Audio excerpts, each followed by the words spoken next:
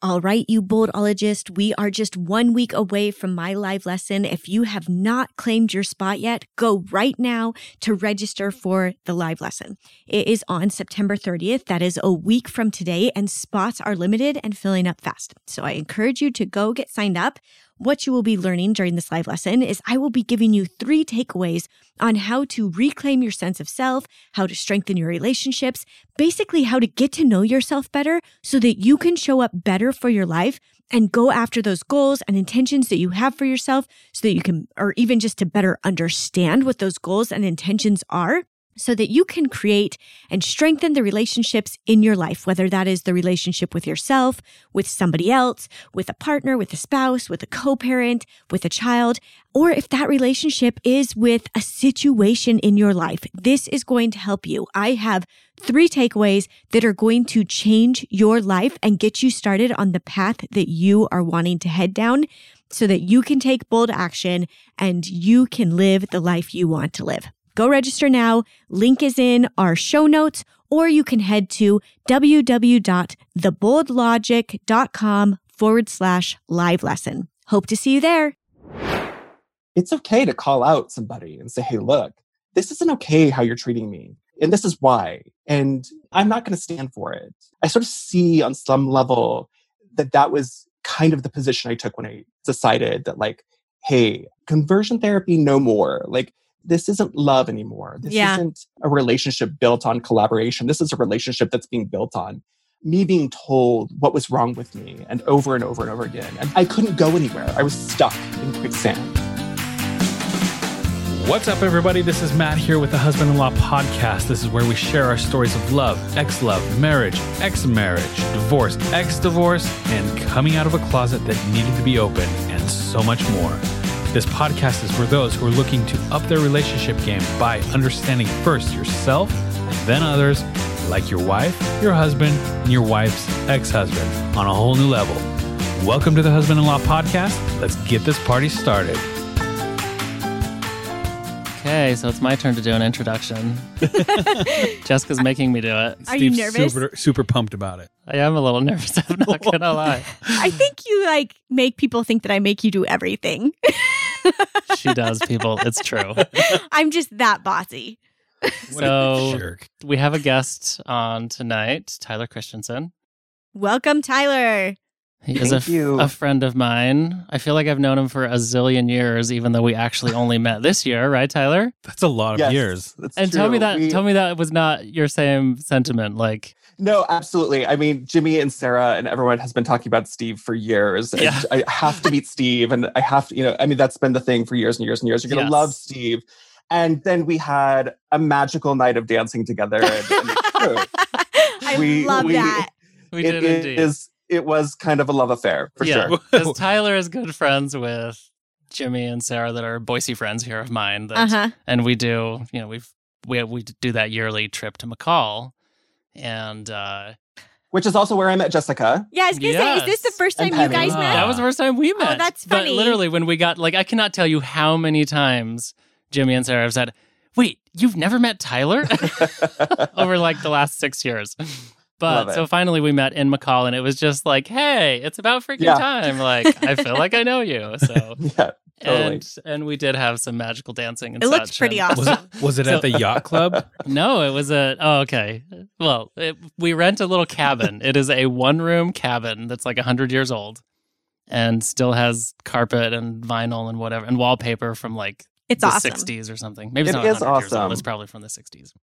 But we always get that, and then we just cram it full of people. It's literally a 1-room cabin. We had 8 people there one year. So this was the McCall Winter Carnival. You guys go up and which is they do the ice sculptures and they do a Mardi Gras parade every year, which I don't really understand why. I didn't go this last year because everybody was sick. Either I got sick or the kids got sick. Yeah, the kids were sick, and then you got sick. Yeah. Oh, we were all supposed to go together. Yeah, we were. Yeah. Matt, Jessica, and me. And then you wouldn't and have the met kids. Tyler again. No, you would have missed him again.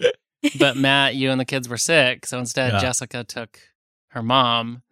And then it was going to be weird if I went and stayed in a cabin with Jessica and her mom. So I was like, all right, well, I'm bailing and I'm going to go stay at the other cabin with my other friends that are going to be there. And Tyler. And Tyler, yes. Yeah. To those people that think we don't have any boundaries in this relationship, There's a boundary. there's evidence we do. There is a boundary. Steve doesn't stay at the cabin when Matt's not there. Yeah. And there was a conversation had, which was basically, hey, sorry, but you're now uninvited to McCall because it would be weird if you were there. And I'm like, yep, it would be. I wasn't sad about that, though, because that way I got to. So we were excited that it all worked out the way it did. Yeah. Now you're part of our life. But yeah, Jessica and Tyler met at the parade. You're right.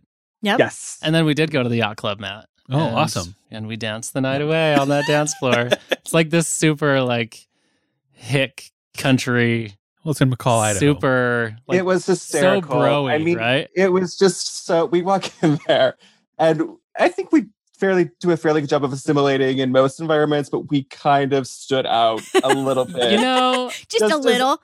I think mostly we stood out because of our sort of unique energy as a group of friends. Uh-huh. And then we just kind of remember the DJ had no idea what songs. Oh to my gosh, play. she was awful. She was literally terrible. leaned on us all night to just feed her the right songs. Like Really? at some point, she Kind of literally took like over. she like came out and found us on the dance floor and was like, "You guys, I'm out of songs. What should I play next?" Oh dear. And we're like, "Not so Shania we Twain." kind of got the party started. Yeah, That's for awesome. everybody. yeah, it Yeah. was a lot of fun. Everybody And- needs friends like that. It's kind of That's that way right. every year. Like when we do that, I kind of so thoroughly enjoy just like so standing out in that crowd. Like I have never seen so great. much camo. Everyone was At the yacht wearing club. camo. Yes. I like to think that in a weird way, in this like really dominant like hetero space, we kind of smuggled in some queerness, and we were just kind of like, whether people knew it or not, we were kind of just doing our little thing. That's And- awesome. And it was you're welcome. just kind of McCall. allowed a lot of people to kind of loosen up, and Yeah. it was Yeah. just fun. It was great. And how many people came up to us and just said, Oh my gosh. I love you guys. We just want to hang out with you." Isn't that the thing though? Like I always remember you just go have fun. And then you Yeah. attract people. Like don't be the person standing on the wall. Go have fun. Right. Be like, yeah, allow that energy to be contagious. Like be the one that like kind of inspires other people to let loose. And Yeah. So next year are you guys going to get rainbow camo? rainbow camo. I don't Where? know. I wasn't supposed to be here, obviously, Oh, yeah. this entire Okay. time. You Okay. might be here till next year. So I we might really have be. not. we ha- should introduce Tyler. Yeah, we haven't actually done an introduction. So, okay. so tell us where you have been for the last several years. Okay. So, Tell us why we hadn't last- Tell us about yourself a little bit. Sure, Let's start sure. there. So for the last 8.5 years, I've been living in Washington, D.C. Okay. I actually moved there from Boise. I was living in Boise before I moved to D.C. So I lived in Boise for about 2.5 years, I think it was. And I went there for graduate school. So I initially went there to get my master's, my MFA in creative writing from American University, where I was a merit fellow. And then DC is this place that you just, I don't know, I fell in love with it in a lot of Yeah. ways, but it's a love-hate at times. Like most like really densely populated places, it can be work to live in a place like that. But I just really fell in love with it. And while I was getting my master's, it was a 3-year master's. So it included both studio classes, so workshop classes where we would bring in original writing and we would workshop it with our colleagues, as well as non-studio or academic coursework. So classes in literature and the study of literature, etc. And then it also included, for my particular track, a teaching composition track. And so I had kind of gone into my master's knowing that I wanted to teach, and I wanted to teach literature. And so I got into this, and then I kind of just fell in love and kind of stumbled upon queer theory and philosophy and sort of just scholarship in that realm. And I was like, maybe I want to get a PhD. And so I was dating a guy at the time who was in the PhD program at GWU, George Washington, which is a school that's about 1.5 miles from AU. And he was in the program there in the American literature and culture track. And it's kind of this marriage of cultural studies with the study of literature, which is kind of what I love about literature, is the ways in which it is this thing that limbs so closely with reality and can be a commentary on our lives and what's happening in the world. Yeah. And so I was like, I'm going to give it a try and see what happens. And so I applied. And I got in, and I got on a full scholarship. And so That's awesome. I had the opportunity to start the program there and study with Robert McClure, who is a queer and disability theorist, who's kind of top of the field for his particular work. Queer and what? Theorist? Disability. Queer and disability. Okay. So disability studies is also a field of study that's often, it's a kind of newer field of study, but it's a field of study that emerges out of this sort of like academic study of queerness and also the disability studies and also the disability movement. And that happened in the 20th century. And so anyway, it's all sort of wrapped up in also thinking about, again, literature and the ways in which literature is representation of often a representation of difference and differences and different lives and different people. And so the greatest gift that I think that literature can give us, the thing that I teach my students is empathy, right? So we read in order to understand people who are not like ourselves. And that's how we come to a greater sense of understanding, a greater sense of empathy, a greater sense of love for other people. And so that's kind of the work that I was doing for the last 8.5 years in DC. And then I just was exhausted, to be completely honest. Yeah. Fall 2019, I was teaching 3 classes at AU. I was bartending and I was working on my dissertation and I was just exhausted. And I had the academic year off, but I was still on fellowship. And so my parents kind of just intuited, because that's what parents do, right? Yep. Is they intuit these things about us, whether they know them or not. And they were like, hey, why don't you come home for a little bit? And so initially the idea was just like, I'm just going to come home for like an extended Christmas break and just kind of re-up and then go back to DC. But I was like, why don't I just go home?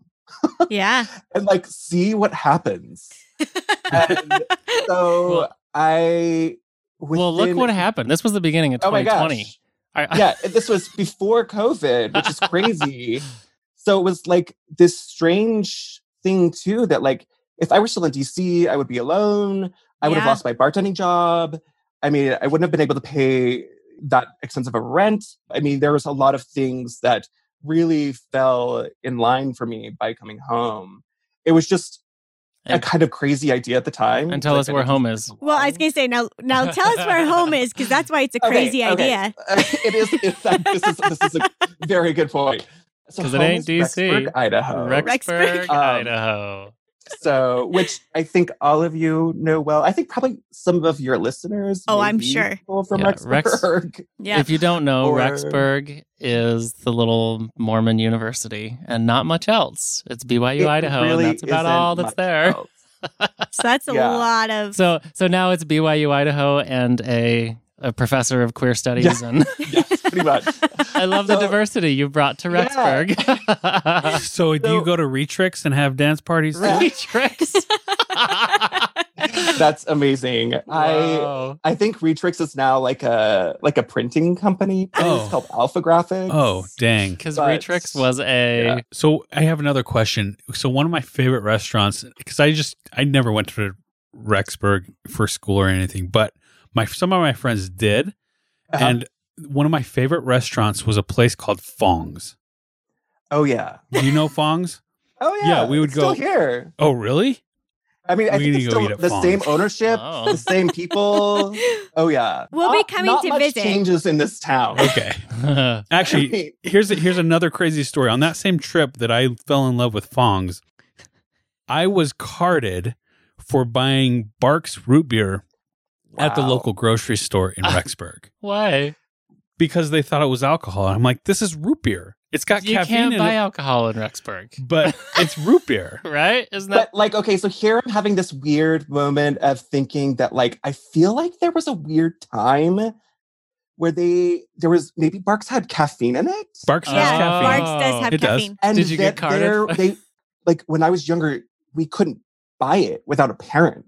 Oh my gosh! I could be totally making that up, but you bringing that up just brings me to this like memory in my mind that is just like so far back there that now suddenly has rushed forward, and I'm That's trying to make sense of hilarious. it. Yeah. Okay, so this is why it's crazy that he's now back in Rexburg, Idaho. Yeah, I think you guys are getting the picture. Yeah. Yeah, I think also too, to contextualize it too, it would make sense to sort of start from like the fact that I left Rexburg 16 years ago when I came out. And kind of, it wasn't even that I left it, I was fleeing it in a way.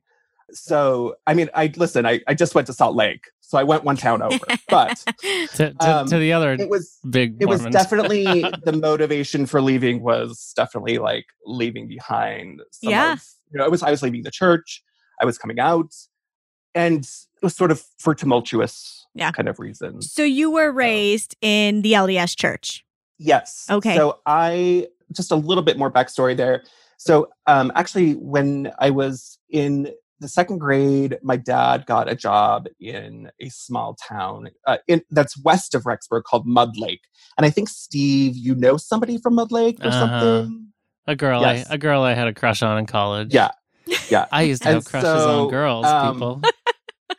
And so it's a small town. I mean, 325 people. Wow. It's just sort of, you come over this hill off of I-15, and it's just this valley of farming. It's just a giant farm. It sounds exquisite. Mud Valley. It's just utterly gorgeous. Right in the middle is this man-made lake called Mud Lake that was really just there for irrigation.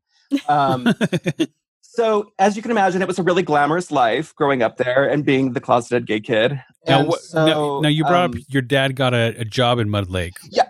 So my dad grew up on a farm growing up in Shelley, Idaho, and had farmed all his entire life. And then just some things changed in his family, and he ended up getting a job with the Bank of Commerce, which is an agricultural bank. And so he took on this role as the agricultural bank loan officer, and he managed the branch out in Mud Lake. So obviously, as you can imagine, it was all farmers. So very rural, conservative. Very rural, very conservative. And my mom was a school teacher.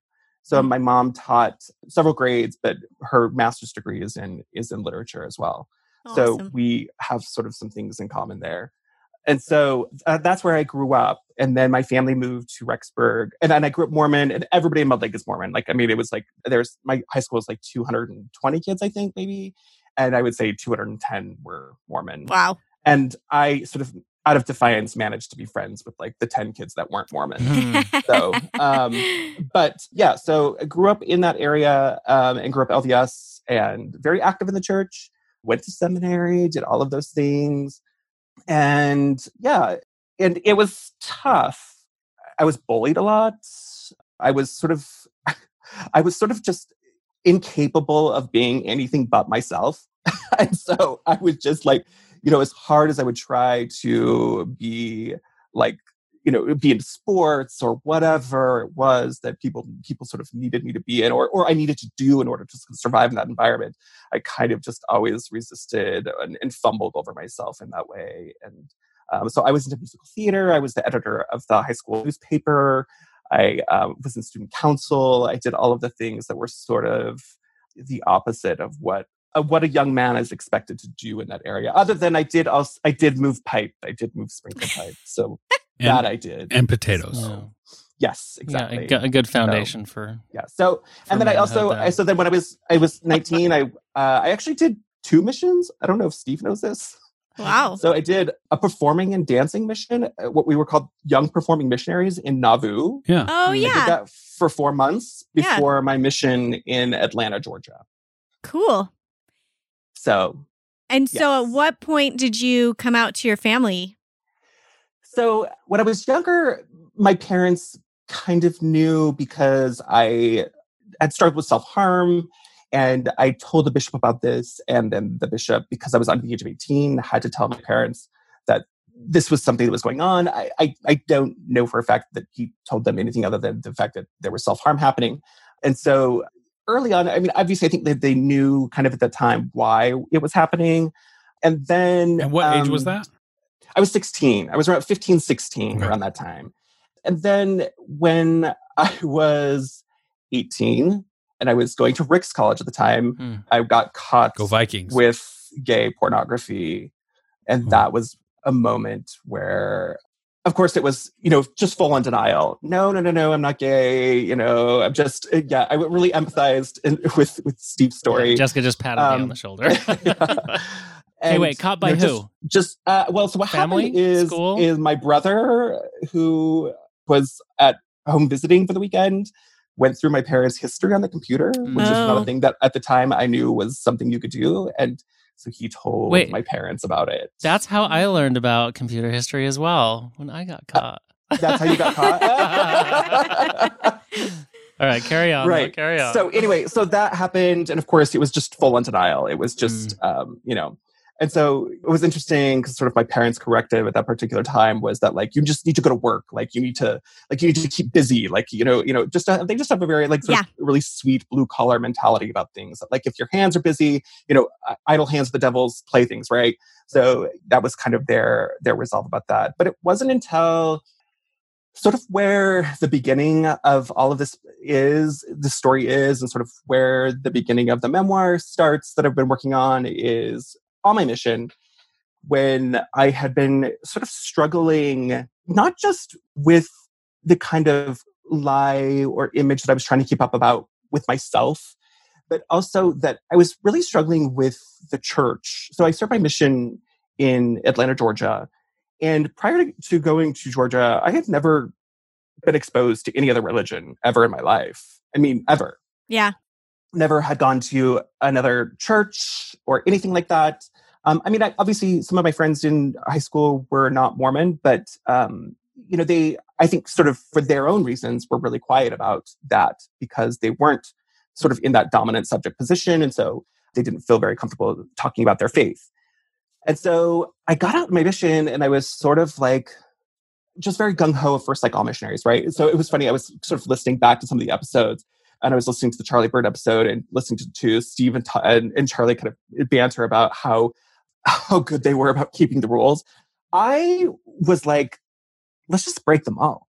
Like, let's just like, why do I have to do this? Like, why? Like, it was just, I just kind of, and it wasn't that way from the beginning. It became that way. I just started to ask questions about, why we were supposed to do certain things, why we needed, a certain number of contacts per week, or why we needed to have a certain number of discussions, and what quantifying that would do for someone's conversion process and what that all means. Which, if someone doesn't know, when you're serving a mission, missionaries at least had, I don't know about now, but I don't think they do anymore, but very structured. You were expected to have given this many lessons this week. Yeah. Contacted this many new people and established this many, et cetera, and had this many baptisms. It was very numbered, very structured, that these are the steps to being a successful missionary. Yeah. So that's what absolutely. you're referencing, right? That's 100% what I'm referencing. And so, we have these weekly goals. And of course, obviously I wanted to meet these weekly goals, but it was just, we would meet people that were just so wonderful and lovely and God-fearing and also religious and really loyal to their particular church. And so I'd sort of say to like my companion, like, we don't need to follow up with these people. These are wonderful people who love God already. And like, they have their faith and that's totally fine. And of course, then I was looked at like I was bad at the job. I was just bad at the job because we were there to teach and to convert. And I just was not great at it. Like, I was like, oh, that was such a great conversation. I wish them well. And they'd be like, no, we gotta get the reschedule. Like, we gotta follow up, And it was just, I was maybe a little naive even about the sort of goal of what, and not that I didn't know what the goal of the mission was, because I knew what the goal of the mission was. But I think, as Steve is even referencing, that's changed a lot since I went. Yeah. I think if I were on a mission, I think I would be more along the same lines as you. I was like, oh, these are such great people. Like, they're fine. Let's go find somebody who like needs some help. Yeah. Right. But yeah, I could see how that would, yeah. So combining that with, I had some missionary companions that were tough.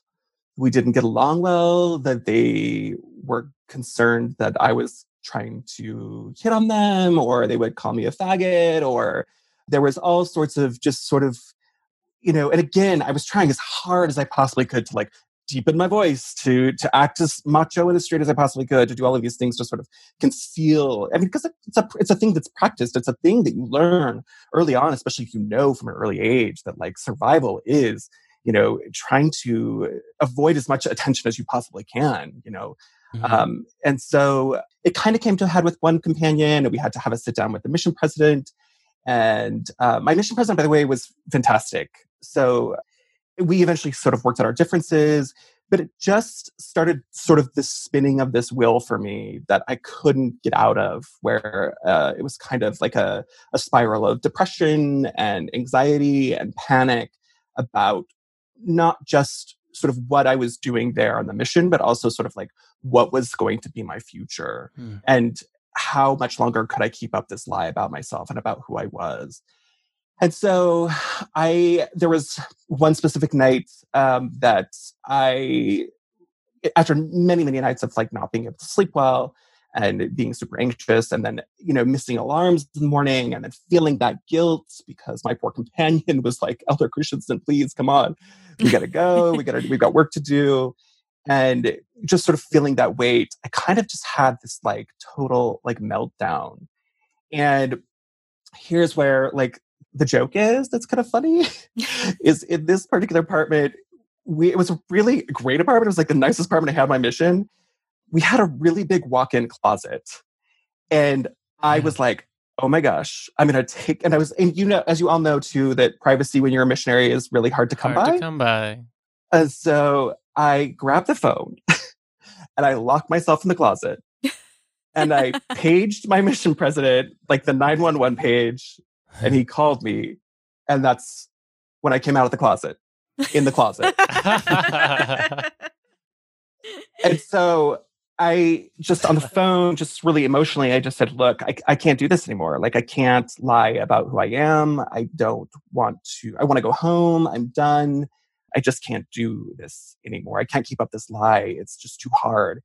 And to add more context too, this is 2002. And at this time, it was 1993 that Boyd K. Packer gave the talk that like the three greatest threats in the church were intellectuals, feminists, and homosexuals.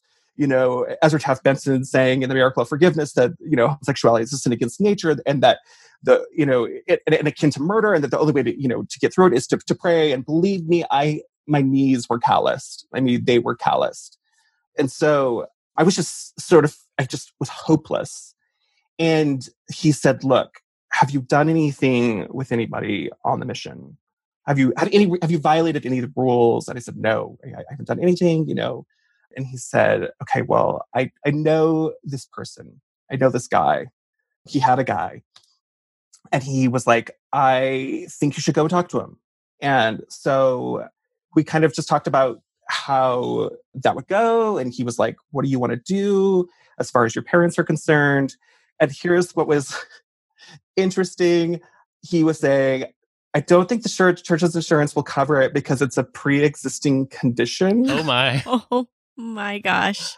I mean, look, not everybody has the same access to language. I mean, I think that in a lot of ways for him, it was just things that he'd heard, he'd been told. And so I try to be very understanding of that particular thing. But, but at that time, to me, I was like, okay, great. Yeah, whatever. Like, this is a pre-existing condition, I'll do whatever you got to do, And so he's like, your parents are probably going to have to pay for it. So he's like, do you want me to call them? Or do you want to call them, or do you want me to call them? And I said, oh, I definitely want you to call them. Yeah. Like, you definitely want you to call them. So Tyler, it sounds like you had a lot of trust in your mission president. I did. He'd never given me any reason not to trust him. Yeah. And I think part of it was too, even when I wasn't great at missionary work, he had a lot of trust in me. Yeah. Which is huge for someone that's young, right? Yeah. I mean, it's the thing that builds people's confidence. So the reason why I bring that up is because I see in the relationship that Jessica and Steve had, there was a lot of trust that Steve had in Jessica and vice versa. There was a lot of trust in Jessica with Steve. And that was a mutual trust. And there definitely has to be that mutual trust in order for, just trust in a conversation to even happen. Yeah, to even share something like that requires, on some level, that you're one. I mean, it was a combination of things I was certainly kind of in duress but I also did trust him. I also knew that I could tell him. And I didn't know what that would mean because, I don't know if you guys ever had this on your missions, but the thing that circulated on our mission was the only way you go home is if you get sent home in a body bag. You don't get sent home. You just don't do it. And so it was like, I did not want to by any means be sent home dishonorably because I didn't want to face that disappointment with my family by any means. But I was also at this place where I was like, I don't know what else to do. Yeah. I just didn't know what else to do. Yeah. So mission president calls your family. Yes. Your mom and dad. Yeah. So he calls them and he tells them what's going on. And he says, I know somebody who's going to help Tyler get over this. And we're going to fix this issue. And so don't worry about it. We're going to get through this. And so then I had a conversation with them and my dad, who is so lovely and sweet, he just says, he's this, farm boy from Idaho. And he's like, let's nip this thing in the bud, and I'm just like thinking, absolutely. Yes, please. Let's extract this thing from my body, if that's what it takes. So long story short, it's a strange experience of going to see my conversion therapist, who that's not what he was called. And that's not how it was scripted to me by any means. And that's not really actually how the church even scripts it. Even now, I think that's not how it's scripted. I didn't know, I had to have someone take me there. I was in a bike area. And so, it was how much information do I tell this missionary, this elder that's driving me to this therapy appointment? And so to LDS Family Services. And so I had some really long, very quiet rides to LDS Family Services with these elders that were my chauffeurs. Yeah. And so I get to my first session and his name is Jared Taylor. He still practices. He's still, I think he's in Logan, Utah now. And he is just this really bright, wonderful, really lovely and loving man who kind of starts in by saying, like anything, like tell me, like any therapeutic relationship, right? Like tell me about yourself, tell me about the issue, what's going on. And so I start in, and so he gives me my first assignment, which is to write this chronological history of the problem of same-sex attraction. And so he kind of, this first meeting is sort of this diagnostic meeting, this sort of like, well, this is what it is. You have same-sex attraction. And it's probably caused by a number of sort of stereotypical things: an overbearing mother, an absent father, not having sort of properly socialized with other men, sexualizing those relationships, just a number of different things that are sort of used to pathologize and talk about how sexuality is not just even within the realm of the church, but sort of outside of the realm of the church. You look at the history of sexuality, and starting in the 19th century, when the medical establishment, takes over this institution of sexuality, it starts to take on the ways in which any kind of marker of difference was, and especially sexual difference, was seen as sort of pathological. And that's sort of what sets up the field of sexology. And you have all of these men that are making up rules and ideas about how people should behave and what differences, and then Freud and then Kinsey and everything else. And so that's kind of how that relationship with my conversion therapist started. And so, yeah, I'll leave it there if you guys have any questions, or I just feel like I'm talking a lot, so I'm sorry. No, you're great. Yeah, you're fine. So I wanted to touch on this, you have already, but just conversion therapy in general. Explain to us what that is, to someone who doesn't know that terminology. So, like me, I don't know what that means. Sure, yeah. So it's gone under a number of different names over the years: sexual orientation change efforts, reparative therapy, conversion therapy. It's been sort of co-opted and rebranded in a number of different ways over the years. I think most famously recently, have either of you or any of you read the book Boy Erased by Garrett Conley or seen the movie? Mm-mm. So it's about his experience with Love in Action, which is a really famous evangelical organization that is sort of claims to, and it is probably the most famous, claiming to be able to cure homosexuality. Up to like 86% is what I think that their statistic was. And so, yeah, so it's this idea that basically sexuality is a choice that, and again, it's explainable, it's pathological, it's something that's happened. It's sometimes attributed to sexual abuse, to, a number of different things. Basically, this idea that homosexuality can be explained. And if it can be sort of explained and it is observable, then it can also be changed. And so in those sessions, there's a number of different things that usually take place.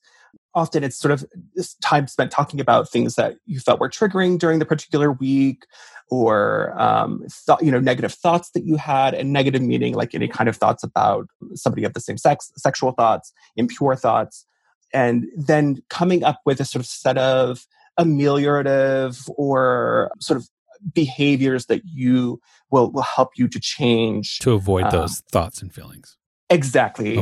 So singing a hymn. So I wore a rubber band that I would snap on my wrist all the time. Or one of the things that they do too is they suggest like, don't hang out with girls. Don't do typically female activities like shopping, or avoid gossip.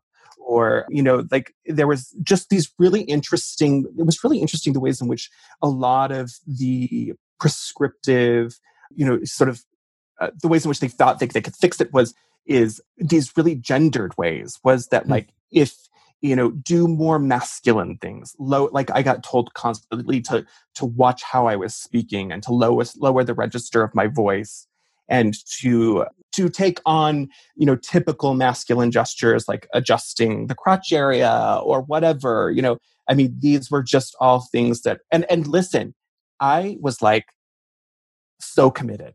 You were following these rules. Oh, I was so to the T, just every day, like conscious of every move, so Steve, every behavior. Didn't a counselor of yours say, hey, start working on an engine or something? So you got a VW bus and you're like, yeah, this is manly. Developing traits he found attractive. I went through for Evergreen, which was an organization which honestly, Tyler, I didn't, well, let me answer your question, Matt. But yes, it had me identify traits that I considered to be masculine, that I admired in men that I'm attracted to, and then put forth the effort to develop those masculine traits in myself. And the two that I thought of right off the bat were cycling and mechanics. I liked guys that were runners and cyclers and that worked on cars. So I did both of those things and developed that skill in myself. And hey, let it be known, yesterday I changed a wheel bearing on my camp trailer on the side of Highway 93. See how butch I am, Tyler? So butch. So butch, but still so gay. And that's the thing, like, it doesn't determine whether you're so butch, but still so gay. It doesn't matter. Like, that's, and that's the thing is, like, a lot of this conversation, a lot of what happens with this is they conflate or sort of use synonymously, gender presentation terminology, masculinity, femininity, with sexuality and desire and all of that kind of stuff. And so it becomes a really confusing conversation that happens, especially for the person that's going through it, because I think, we all tend to, well, I don't think this. I think this now because I'm a gender studies professor. I know the distinctions between, gender and sexuality and sex and desire and all of those things. And they're not the same as each other. There is a relationship between them all, but they are not the same. They are distinct. Steve, you were going to say about Evergreen, and I cut you off. I apologize. Well, I was just going to say that I had never considered the therapy that I did to be conversion therapy until hearing more of your experience with it. And because conversion therapy, when you hear about that, you think of like back in the 70s when someone would they'd like hook electrodes up to your genitalia and then like flash a pornographic image in front of you and like zap your junk to make it a very negative, to associate a negative, painful feeling with something that you otherwise found pleasurable. Like that's what I considered conversion therapy. That's a horrifying thing. It didn't get that far, right, Tyler? No, I mean, and so there. I mean, there is a history of that with the church. Mm-hmm. And so, like, I mean, obviously, did you see this movie, Latter Days, Steve? Yeah. Did you ever see that movie? Yeah. So, like, that was like one of the first movies I saw, like, during this period after my mission, where I was still in conversion therapy and dating women and going through all of that, before finally deciding to abandon that, where I sort of secretly watched Latter Days because it was this really controversial. It's like a gay chick flick, kind of. Well, I guess is it a chick flick? It's a little gay romance, but it also borderline sort of like trauma porn. Oh, okay. I mean, it's this story of this Mormon missionary who ends up having a love affair with somebody who lives in the apartment complex that he lives in as well. And he gets sent from his mission, and his family rejects him, and he has to go to conversion therapy. But and it shows a disciplinary council. That's like the one thing I remember is that it shows a legit disciplinary council. Yeah. Of course, it's like not terribly accurate, but yeah, everyone always asks me. They're like, "Oh my gosh, did you have one of those court things like on Latter Days?" Yeah.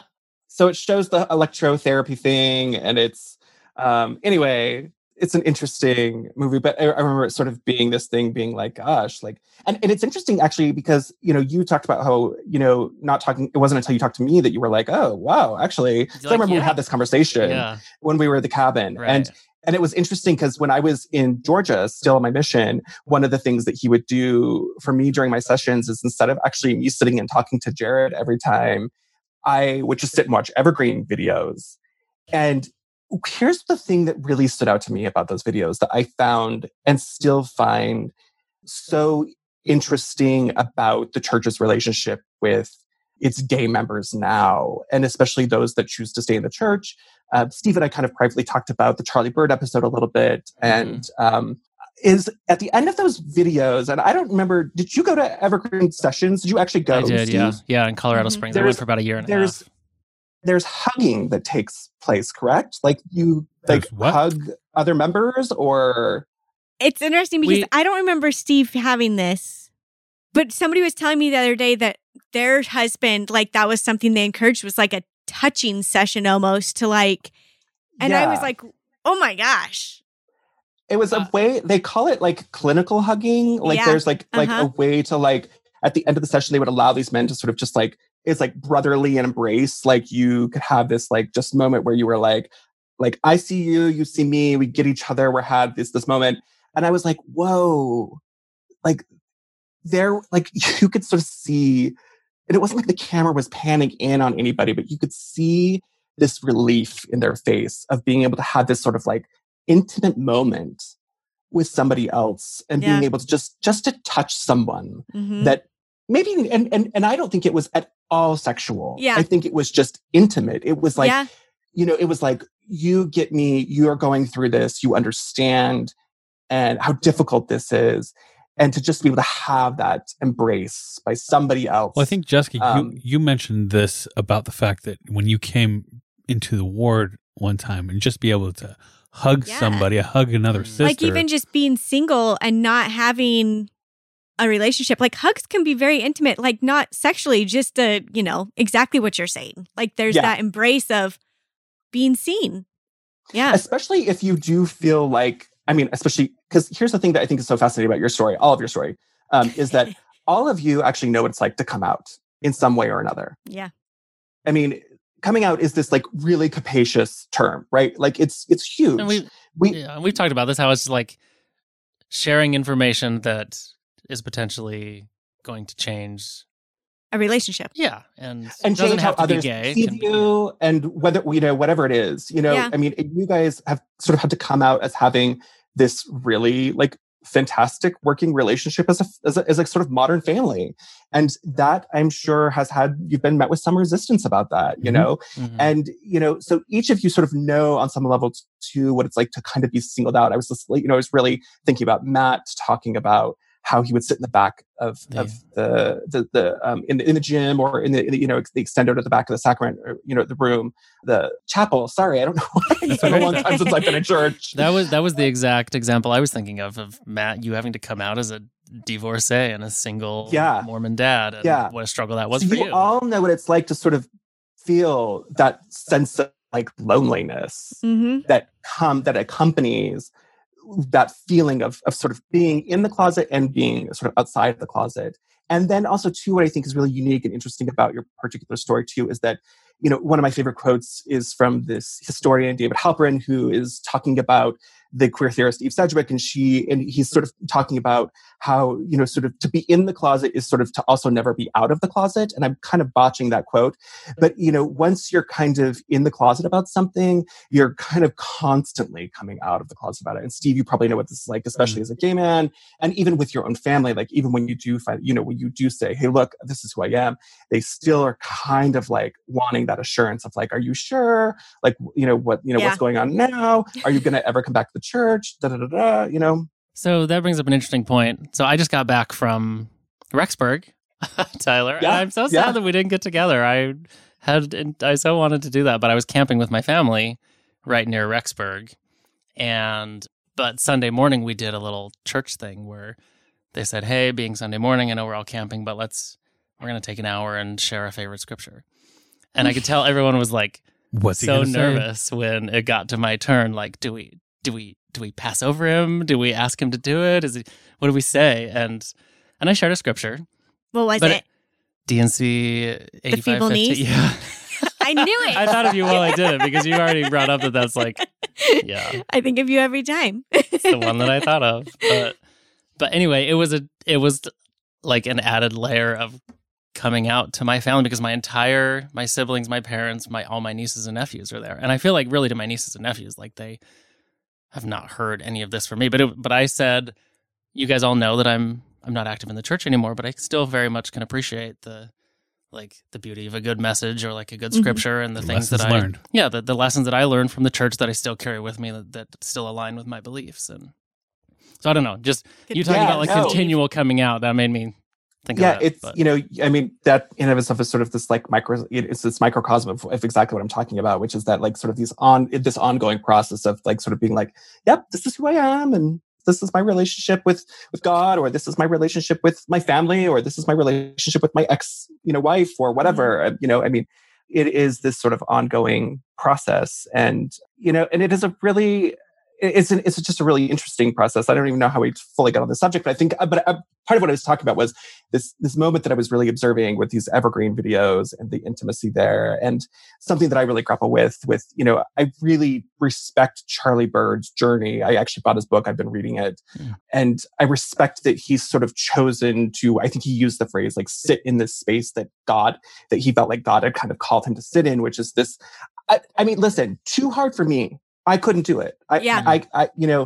I in part because I do have some issues with some of, the ongoing, doctrine. Yeah. And also I needed to start my life in a different way. Yeah. I needed to claim that future that had been sort of just waiting for me in a lot of ways. It's, I loved your insights about that Charlie Bird episode. That's actually what landed you on the podcast, is when you were messaging me all sorts of thoughts about different aspects of that. And I just loved your perspective on it and your take on various things. And I happened to have been here. I was upstairs in the hallway with Matt and Jessica when I was receiving your text messages. And I was like, you guys listen to this. Listen to what my buddy Tyler, listen to what his takeaway was from this episode.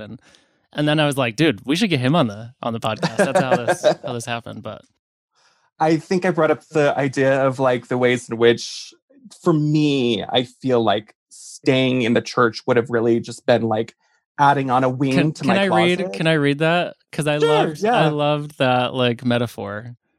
Let me find it real quick. I don't know how articulate it was in text form, but it was very articulate. It's pretty articulate. Everything you say or write is articulate, Tyler. Come on. Thank you. I love the way I get to listen to you talk all day. So let's see. I find it really difficult. So you were saying you found parts of that episode difficult to hear. And saying, I find it really difficult to accept when people come out as gay in the church and stay in the church. To me, it's like adding a wing onto the closet. You're still in the closet. It just got bigger. You made space for people to come and go, but you're still there ministering from inside. Mm-hmm. Yeah, I like that metaphor. Yeah. I totally, like I said, I really have a lot of respect for Charlie. I think also, too, what's really interesting is that in the last 20 years, like, since I was kind of going through all of this, so much has changed in the church, and so much has changed as far as policies. And there's been a lot of back and forth and up and down. I know that there's been a lot of heartbreak for a lot of people too. And then there's been some joyous moments as well. And so part of what happened for me, sort of to bring this narrative or character arc to a full circle, is that I found a different community. I found, I found a different family, and not a different family. I found another family. I found new family members. It's the biological. We all have our biological families, right? If we're lucky, right? Yeah. And that's the thing too that's so interesting to me about Charlie's story is, wow, how lucky is he that he had the family that reacted the way they did. Like, just so fortunate. And I think he knows that. And it's something that he talks about in the book. But I thought, that is not everyone's fortune. That is not everyone's story. And so, and anytime I talk about my students, I get emotional.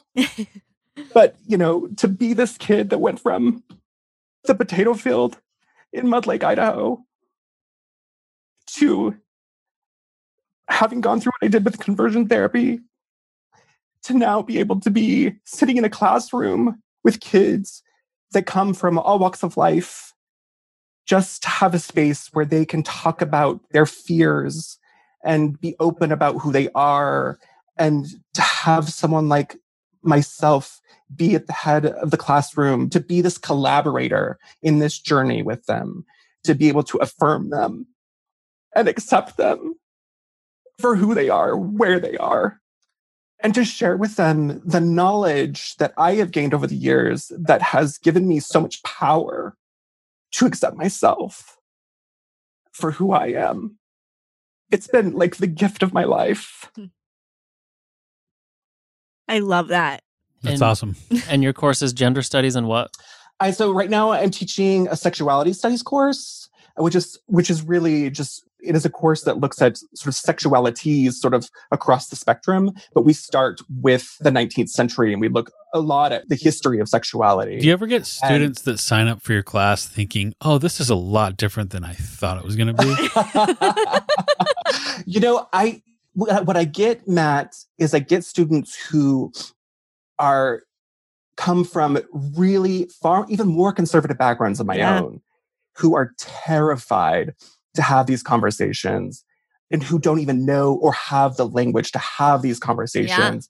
And to just see them go through that journey is just really incredible, especially when they embrace it, and especially when they don't reject it. Because it's not that I'm like, it's not a class with an agenda. Right. It really is a class where we're mining and looking at the history of sexuality from the 19th century into the 20th century, and tracing it through different types of scholarship and from different perspectives. Where does that curriculum come from? Well, I inherited this class. I got hired for this job, and then the syllabus was a mess.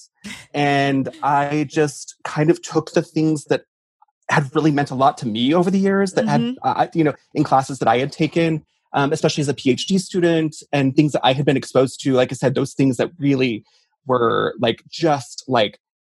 talk about opening the brain and rearranging things and being like, whoa, like, how has this information been out there for the 39 years I've been alive, and I've never known about this, and to have that like aha moment, that light bulb come on for me. So that's the stuff that I smuggle into these classes, whether they like it or not. And so that's kind of a lot of what it is I bring in that curriculum, some of the things that have been meaningful for me. And then also I take a lot of feedback, just sort of, it's trial and error a little bit too with these classes. If I teach a text that just doesn't really land well with students, I'll really try to get their feedback on things and ask them, what was working about something and what wasn't, and change it up or do things. Like I'm kind of going through that right now, actually. And I don't think we said it, but what universities are you at? Or what do you teach? American University in DC, and then George Washington University. So it's interesting. So I teach sexuality studies at American. I teach a class at American that is cross-listed in literature. And I said I teach sexuality studies, and then I teach a class that's cross-listed in American Studies and Literature, and that's about activism. And then I teach at GW right now. I'm teaching an American poetry class, but I have historically at GW taught creative writing. So we got to wrap it up in a sec. But Jessica, did you have something? Yeah, I was going to say something. Too bad. Too bad. You're cut off. I just wanted to say that I love that you're doing this work, and that exactly like you're saying, like, I can feel the love you have for these students, and I know that they feel that. And that is just so important. Like, that's what I hope for people, is that they find somebody that loves them and that helps them see the good in them, so that they recognize that, and so that they aren't feeling this pain and anguish and shame for being who they want to be. Yeah. One of the things that work. I took away with you talking about your students especially was you are a collaborator and not a mediator. Yes. And I think, like, I thought to my experience of when I was going through a divorce and going through all this, I wish there was a collaborator instead of a mediator. Yeah. It's a huge thing that I push in my classes, is that I have just as much to learn from them as I hope that they will learn from me. And so collaboration, and I think, like, that's what we all want in all of our relationships, right? Right. Is collaboration, is someone to like be like, to team up with and be like, hey, like, I'm trying to get through this as much as you are. Like, I've got my knowledge, you've got your knowledge. Let's put them together and do something here, Yeah. Or at least pretend to do something, So, seriously. And one thing that I want to say too, that sort of my mantra, and this was something that, there was a point during my master's when I was finishing up, this memoir that I've been working on has gone through so many iterations, and people are like, where is it at? This first iteration that I had been working on, my mentor at the time is the lovely, lovely, lovely writer, Richard McCann, who changed my life in a lot of ways. And he was like, you're so angry on the page. You're so angry on the page. And he was like, you've got to find a way to come from a place of love. And I just fully believe that, like, you always have to come from a place of love. And then I like to sort of tell my students the story and add on the rest of the quote, which is from RuPaul, where she says, always come from a place of love, but sometimes you have to set an MF straight. And so, that's kind of what I sort of think about with this collaborative relationship that I have with my students is, and the ways in which I think that with life and with a lot of things that, you always got to come from a place of love. But there are times too, where it's okay to call out somebody and say, hey, look, this isn't okay how you're treating me. This isn't okay what's happening. Yes. And this is why. And I'm not going to stand for it. And I sort of see on some level that was kind of the position I took when I decided that, like, hey, conversion therapy, no more. Like, this isn't love anymore. This isn't a relationship built on collaboration. This is a relationship that's being built on me being told what was wrong with me, and over and over and over again. And I couldn't go anywhere. I was stuck in quicksand.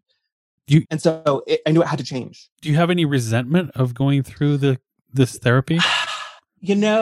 I would say yes, but I've gone through 10 years of therapy since that time. So, I mean, no, not resentment, because again, and this is something that I know we need to wrap things up, but that I also really believe too, is that, like, we all do the best that we can at the particular moments that we're at, right? So at that time, I didn't have the knowledge base that I have now. Mm-hmm. My family didn't have the knowledge base that they have now. I didn't have the language that I needed to articulate how I was feeling and what I was going through. I just didn't have access to those particular important tools in my life yet. Mm-hmm. And so it took education, it took time, it took me investing in myself, it took risk, it took being scared, and sort of stepping out on my own, and my willingness to do that in order to access, to be honest, those things, and then to expose myself to new people, new experiences, new ideas about life. And that was really began to transform how I viewed my past. Yeah. And so I try really hard not to look back on it with any kind of negativity, but I think that it's also okay if people do. Yeah. Mm-hmm. Yeah. Yeah, you got to feel some of that for sure. Yep. Yeah. When and where can people read your memoirs? Okay, so memoir is 2/3 done. I've got some people that are out. It's out right now. Some people are reading it. And so I'm still sort of working on that, finishing that up. But you can go to my website, which is ktylerc.com.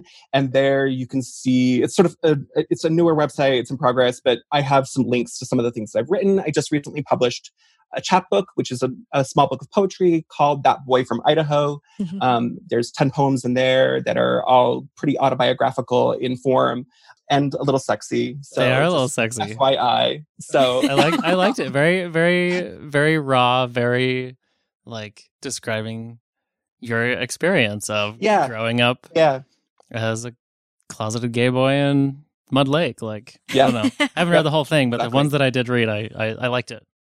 Thank you. So so that's where you can find me. I'm on Instagram, I'm on Twitter, but I try to keep some of those things a little private just for other students, everything else. So, but what will the name of your book be, your memoir?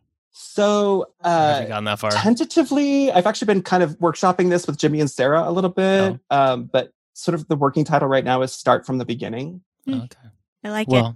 Start from the beginning. Start from the beginning, people. Yeah. Or something like that. Yeah. That's right. Thanks for being here. Yeah. Thank you so much. Awesome. This was great. I really appreciate it. Thanks, Tyler. Great conversation to have. Yeah. We appreciate it. Great to finally meet you. Thank you. Yeah, nice to meet you as well, Matt. Hopefully one day in person. Yeah, absolutely. Come to Boise soon. I will. I will be there soon, I promise. Okay. So, bye, y'all. Thank you. Tyler. Bye. Thank you so much for listening to this episode of The Husband-in-Law. All right, now we have a challenge for you. We challenge you to go give someone a huge hug or send a simple gratitude note who needs to receive it specifically from you. If you've enjoyed this episode and you haven't subscribed yet, please be sure to do so now. Also, don't forget to give us a review. We read every single one of them. Until next time, keep striving to make your relationship the best it can possibly be.